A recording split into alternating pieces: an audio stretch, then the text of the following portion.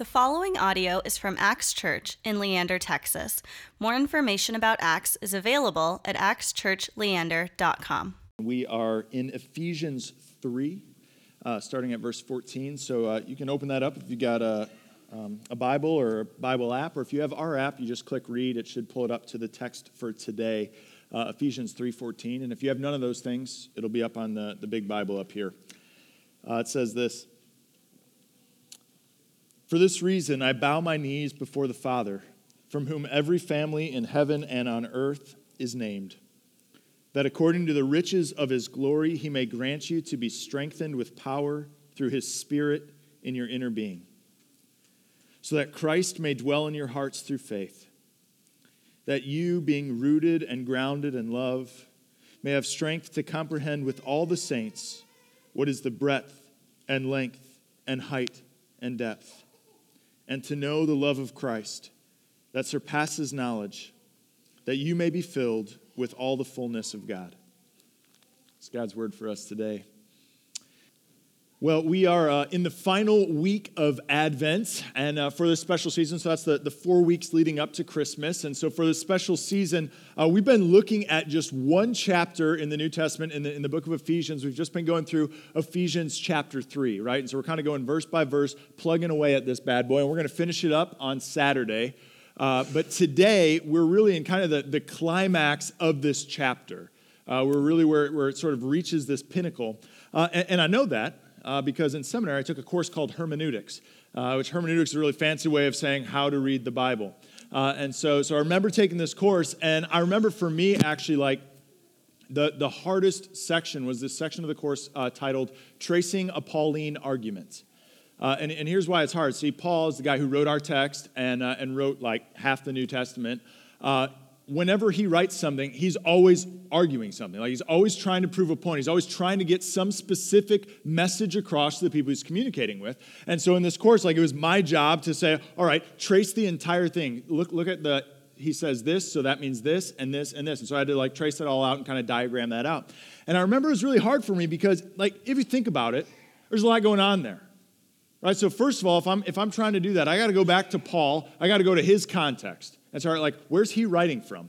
And then I got to look at who he's originally writing to and say, who's the audience that he's intending to read this? And then I got to factor in, all right, well, what sort of Greek rhetoric rules is he following here? And then I would say, what sort of literary genre is this particular letter fitting into? Because there's actually multiple genres even within the genre of letter. So what's going on there? And then I got to recognize my own cultural blinders and say, all right, well, what am I importing from my own culture as I read this text? And then I got to translate a dead language like Koine Greek into modern-day American English and have to follow the grammatical rules for both of those things. Right? And so it was like really challenging for me learning all this in seminary. I'm like working through it, trying to do it, just kind of doing this at a scholarly level. And I remember like I have this vivid memory in my head of like being up late one night, like trying to do this, trying to trace this Pauline argument. And my roommate was watching a Zach Galifianakis stand-up special on TV. And I was like, so mad, right? I was mad at him. First of all, I mean, I love Zach Galifianakis, but I was like, bro, I'm trying to trace a Pauline argument here, you know? I don't got time for the beard. And at any rate, so that's going on, so I'm getting mad at him. But then I got mad at St. Paul. I was like, Paul, like, why couldn't you write the New Testament to cater it to my own personal experience? You know, why doesn't it just fit my exact cultural moment? Why do I got to do all this work to understand what you're trying to say? The nerve of that guy, right? Didn't he have me in mind? But see, what's brilliant about Scripture, and for our purposes today, what's brilliant about Paul's writings in Scripture, is that when he writes, he doesn't write to address felt needs generally, to address felt needs of a specific cultural moment. Not for ours, not for the people that he was writing to. When Paul writes, he's writing these truths, and he's making these arguments that transcend time, that transcend culture. And that's what we see in our text, is that he prays this prayer, and it's this prayer that he originally wrote as a prayer for this ancient church in a city called Ephesus. But really what he's doing is praying a prayer for all people everywhere for all time. And so what we're going to see in our text for today is Paul's prayer for us in this text. There's kind of three parts to it, is that first of all, that we'd receive an inner power that would express itself in faith and love, and that it would give us the strength to comprehend Christ's love. All right, so that's kind of the outline today. Paul prays for an inner power expressed in faith and love, that we'd have strength to comprehend Christ's love. All right, so let's get into it. Inner power. You guys look with me at verses 14 to 16 in our text for today. It says this, "For this reason, I bow my knees before the Father, from whom every family in heaven and on earth is named, that according to the riches of his glory he may grant you to be strengthened with power through his Spirit in your inner being." All right, so Paul says here, hey, I'm regularly going to the Father. He says, I'm regularly getting down on my hands and knees, praying for the Father of all people, of all nations. Why? Because I want you to be strengthened by the power of his Spirit at work in your inner being. In other words, he's saying, I want you to see that God is good and he's true and he's powerful. But he's saying, I don't just want you to know that. I don't just want you to intellectually ascend to that truth. He's saying here, I want you to experience that. I want you to experience that in your inner being. That's a bold prayer of Paul, right? That he's asking that for all people, all times, all place. It's a bold prayer of Paul, but he's right to ask for it. He's right to ask for it. There's a story. It's debated about whether or not it's true. It doesn't really matter for our purposes today. But there's a story about Alexander the Great where he was talking with one of his governors. And one of the governors said to him, you know, hey, my daughter's getting married pretty soon, and just kind of sharing that with him. And for whatever reason, Alexander the Great decided to say, well, hey, whatever it costs, I'll pay for it. I'll pay for the wedding. Whatever the ceremony is, let me, Alexander the Great, pay for it. So the governor's like, all right. So he goes back to his little province, and Alexander said, just send me the bill. And so the governor starts writing up the bill and everything that they want for this wedding, their entire list of supplies, everything that they want to have for this wedding. And then the governor hands it to a courier, and the courier goes to take the letter to Alexander the Great. But of course, the courier looks at the letter. And he looks at it, and to say that what the guy was asking for was extravagant was an understatement. That the courier looked at this letter, and it was the most glamorous, most expensive, most luxurious wedding he had ever seen. And so the courier got scared. He said, I don't even want to give this letter to Alexander the Great because I think he's going to kill me for how extreme these guys' demands are. I'm not going to do it. But finally he's like, all right, well, I guess I will. And so he goes, he gives the letter to Alexander the Great. Alexander looks at it, and he reads through all the demands, the giant sum of money that's being asked of him by this governor. And this smile creeps across his face. And he says, pay it. Pay it. And the courier says, what? He said, why? Why are you happy about this? Like, why are you paying this? And Alexander the Great said, don't you see? Don't you see?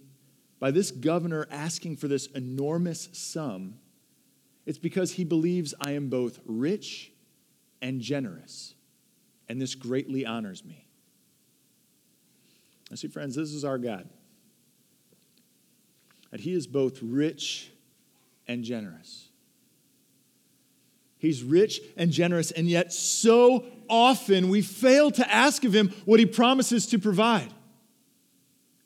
Now, I'm not talking about seeing God as some sort of magic, wish-fulfilling genie or a vending machine or any nonsense like that. What I'm saying is he asks us to go to him. He promises to give things to us because he is rich and generous. And what he promises to give us is better than anything we could actually think of.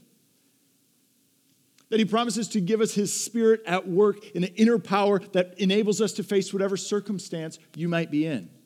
And so Paul says, that's what I'm praying for you, not for your specific circumstance, but that you'd be strengthened with the power of the Spirit to enable any circumstance, to endure anything. And that as you're empowered by the Spirit, it's expressed then in faith and love. Look at what he says in verse 17. So that Christ may dwell in your hearts through faith, that you, being rooted and grounded in love. Now, this set of verses that we've looked at is pretty profound, actually, because Paul touches on two major themes. He touches on power and love. And if you were to look at all our stories, all of literature, all the poems, all the movies, all the TV shows, almost everything centers around those two things, power and love. Those are the two wheels that move the history of time forward, right? Power, the love of power has laid waste to continents and empires. The power of love has driven weak people to do powerful things and powerful people to do foolish things. And in our text, Paul says, I want you to experience the power of God. Why? So you can live in faith towards Christ and in love towards others. See, the power of God, if it's actually the power of God, it's always expressed in faith towards Christ and in love towards others.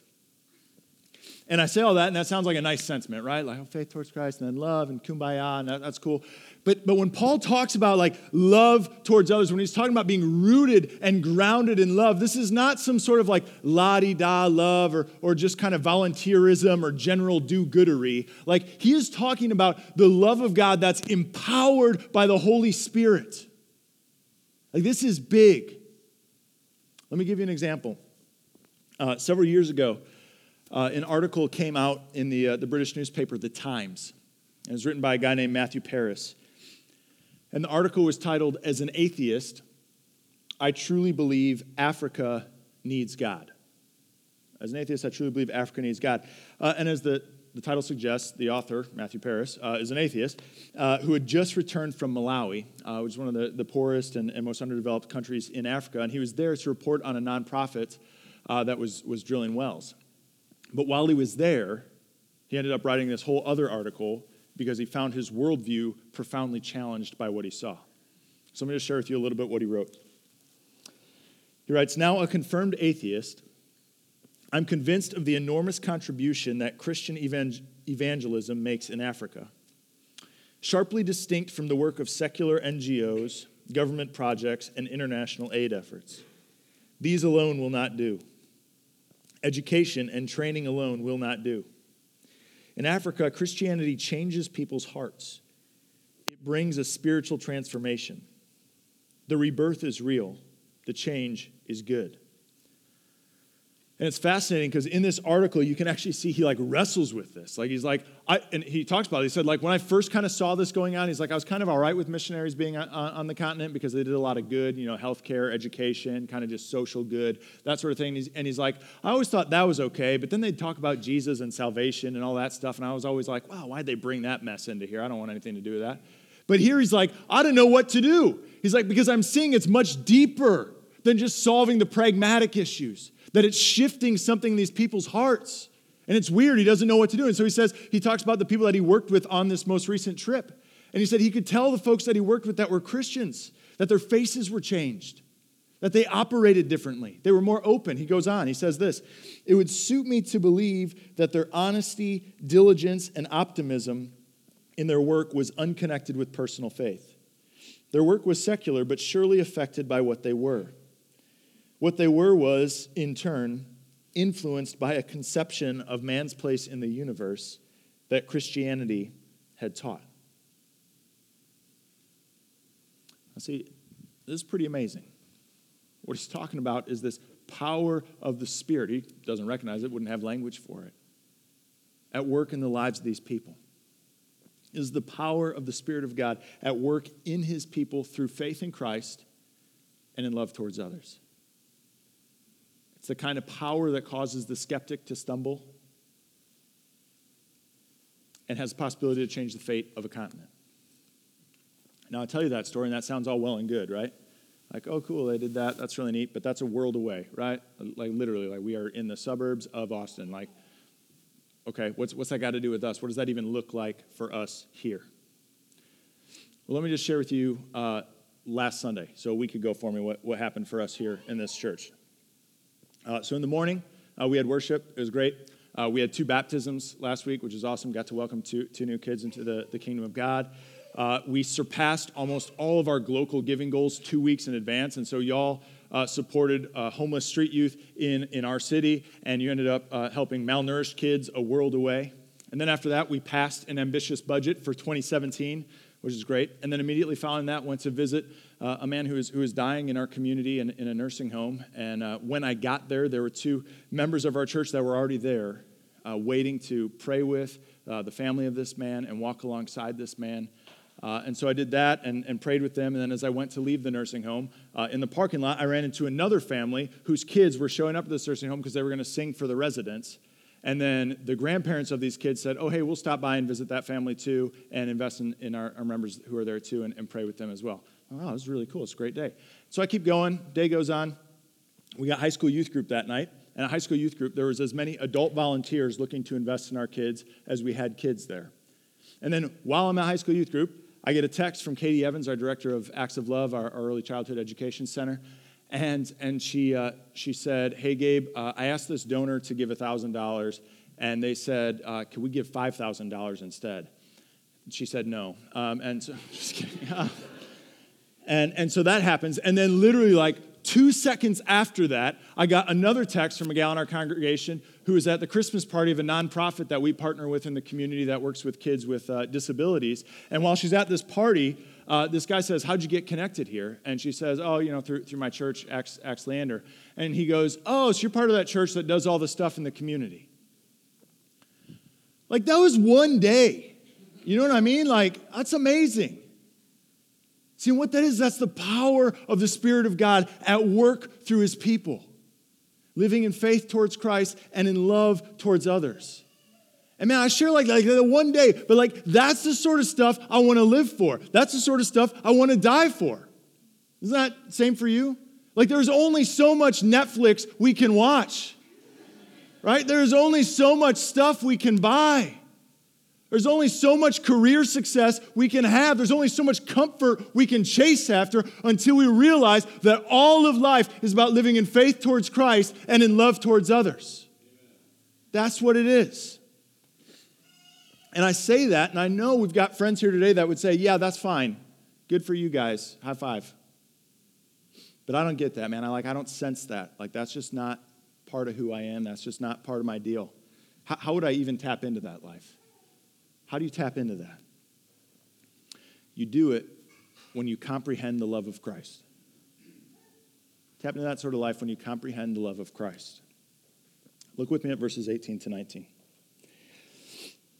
Paul writes that you may have strength to comprehend with all the saints what is the breadth and length and height and depth, and to know the love of Christ that surpasses knowledge, that you may be filled with all the fullness of God. And so Paul says, empowered by the Spirit, in faith towards Christ, rooted and grounded in love, he says, I want you to have strength with all the saints to comprehend the breadth, the length, the height, and depth of the love of Christ. Now, how does that work? How do we actually experience that? How do we experience the love of Christ that somehow surpasses all knowledge? Well, Paul tells us on the front end here. He says, comprehend with all the saints. Comprehend with all the saints. So let me just break that down into two parts. First of all, comprehend. That word comprehend in the Greek is really, it's a fun word. It means to grasp or to grab hold of. In like all other sort of ancient Greek literature, it's used generally to describe like a wrestling match. Like he comprehended his arm. Like that's kind of the idea, is like he grabbed hold of his arm. And he drew it like, so this is the idea, is that you grab hold of Christ's love for you, that you draw it into your life, that you don't let go of it, that you draw it into who you are. So what does that mean? Well, my boy Søren Kierkegaard, you know him, of course, the 18th century Danish philosopher, friend to all of us. He told a parable that described this, and it goes like this. He said, hey, imagine that there was like a food that everyone just loved. And he said, say there's a man who'd never had this food. And he hears everyone talk about this food and says, oh my gosh, it's the most amazing food. It's so delicious. Like, it's just awesome, awesome, awesome. And the guy's like, cool, I'd love to try it. And so someone says, hey, well, come on over to my house. We're going to gather around and we're going to eat this dish. And so sure enough, the guy goes to the house and they sit down and all of a sudden, here comes the dish. The food is here. And everyone looks at it and they're amazed. And they're like, oh my goodness, look at, the food is here. It's so delicious. And then no one eats it. No one touches it. And in fact, other food's brought in and the people eat that food, all the while talking about how good this food is here in the center. And Kierkegaard says, wouldn't that guy just be completely baffled by that? So what's Kierkegaard's point here? He says, it's one thing to know intellectually that a certain food is tasty. It's another thing to actually eat it. It's one thing to know that honey is sweet. It's another thing to actually eat honey. You see, it's one thing to intellectually assent to Christ's love and his love for you. It's another thing to actually experience it, for it to actually happen to you. Kierkegaard's saying those two different things. My other boy, Martin Luther, puts it like this. All my boys are dead. Puts it like this. Pray for me. So it says this. For faith is not so light or easy a matter as ignorant and inexperienced people fancy, who believe that faith is no more than to have heard the history and to know it. Having heard or read what the gospel tells of Christ, these people fancy that they have fully understood and believed it. You dare not boast of faith, though froth on your tongue or a sound in your ears or a dream in your memory gives witness that you have heard the story of which your heart has neither experienced nor tasted. And so I read that and someone says, okay, well, I want that. I want my heart to experience that. I want my heart to taste that. I want to know what that's like. How do I do that? Here's how. You see what Jesus has done for you. For you. It's all good, Phoebe. Hang in there, sister. You see what Jesus has done for you. And there's actually a distinction here. See, oftentimes we think about what Jesus has done in general, which is fine. We should do that. It's a good thing to do. But the way it ends up overwhelming you, the way it ends up in your heart, the way you end up comprehending it, grabbing hold of it, is seeing what he's done for you. So I mentioned we had some friends walking alongside a family that was losing their husband and their father, and was praying with them. And then I went to leave, and I assumed this couple that was with me was going to leave too. But the wife of this couple saw that this woman who's losing her husband was quite broken up, and she just said, hey, would you like me to stay with you? And through tears, the lady said, yes. And so this lady who's part of our church said, all right, I'll stay here. I'll be here for a few hours. And I pulled her aside, and I said, hey, listen, it's really nice of you to do, but, you got your own family. You got your own stuff going on. You're a busy lady. She'd already been working that day. I said, you don't need to do this. And she said, Gabe, yes, I do. I can't leave her alone like this. I'm staying here. I'm with her. I'm with her. Friends, I'll tell you that story. That's the story of Christmas. That's Christmas, that Jesus Christ, the second person of the Trinity from eternity with the Father, would leave the glory and the riches of heaven and be born into this world as a poor little baby to say, I'm with you. I can't leave you like this. Can't be left alone like this. I'm coming for you. I'm sticking with you. And that this Jesus would go to the cross for you to rescue you from sin and death and the devil, and he'd rise again 3 days later and give you eternal life that you might know the Father both now and forever. He said, I'm with you. I'm with you. Man, can you comprehend that? Is that real to you? Can you taste that? Can you see what he's done for you? And some of you maybe say, well, no, maybe you're having a hard time with that.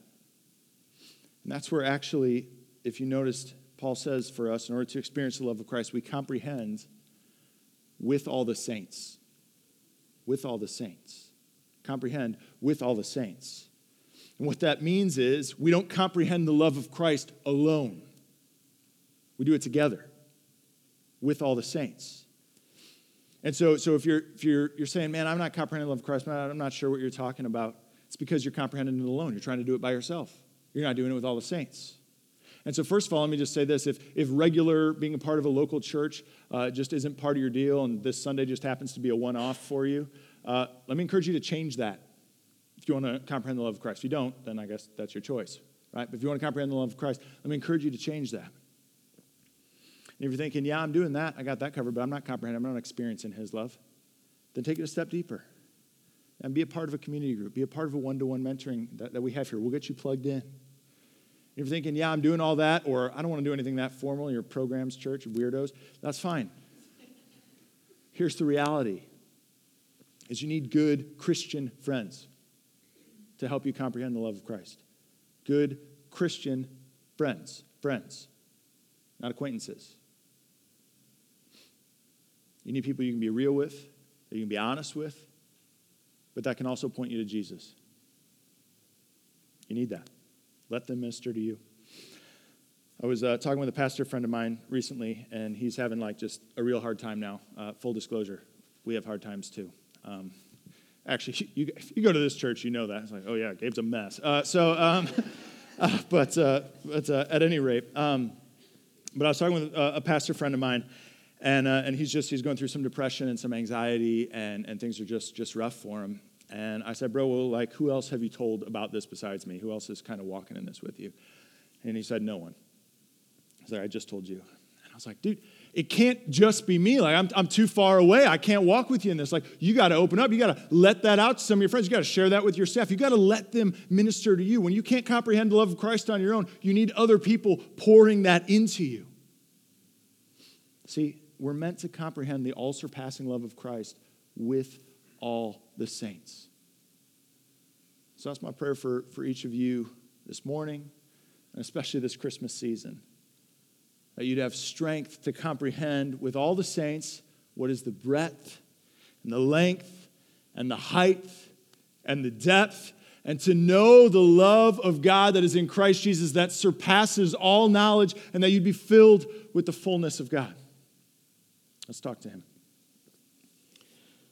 Lord God, I pray for my friends this morning. I pray that they would comprehend the love of Christ for them.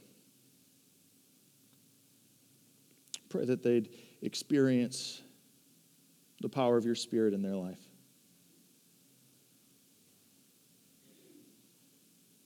I pray that they'd know that Jesus came for them.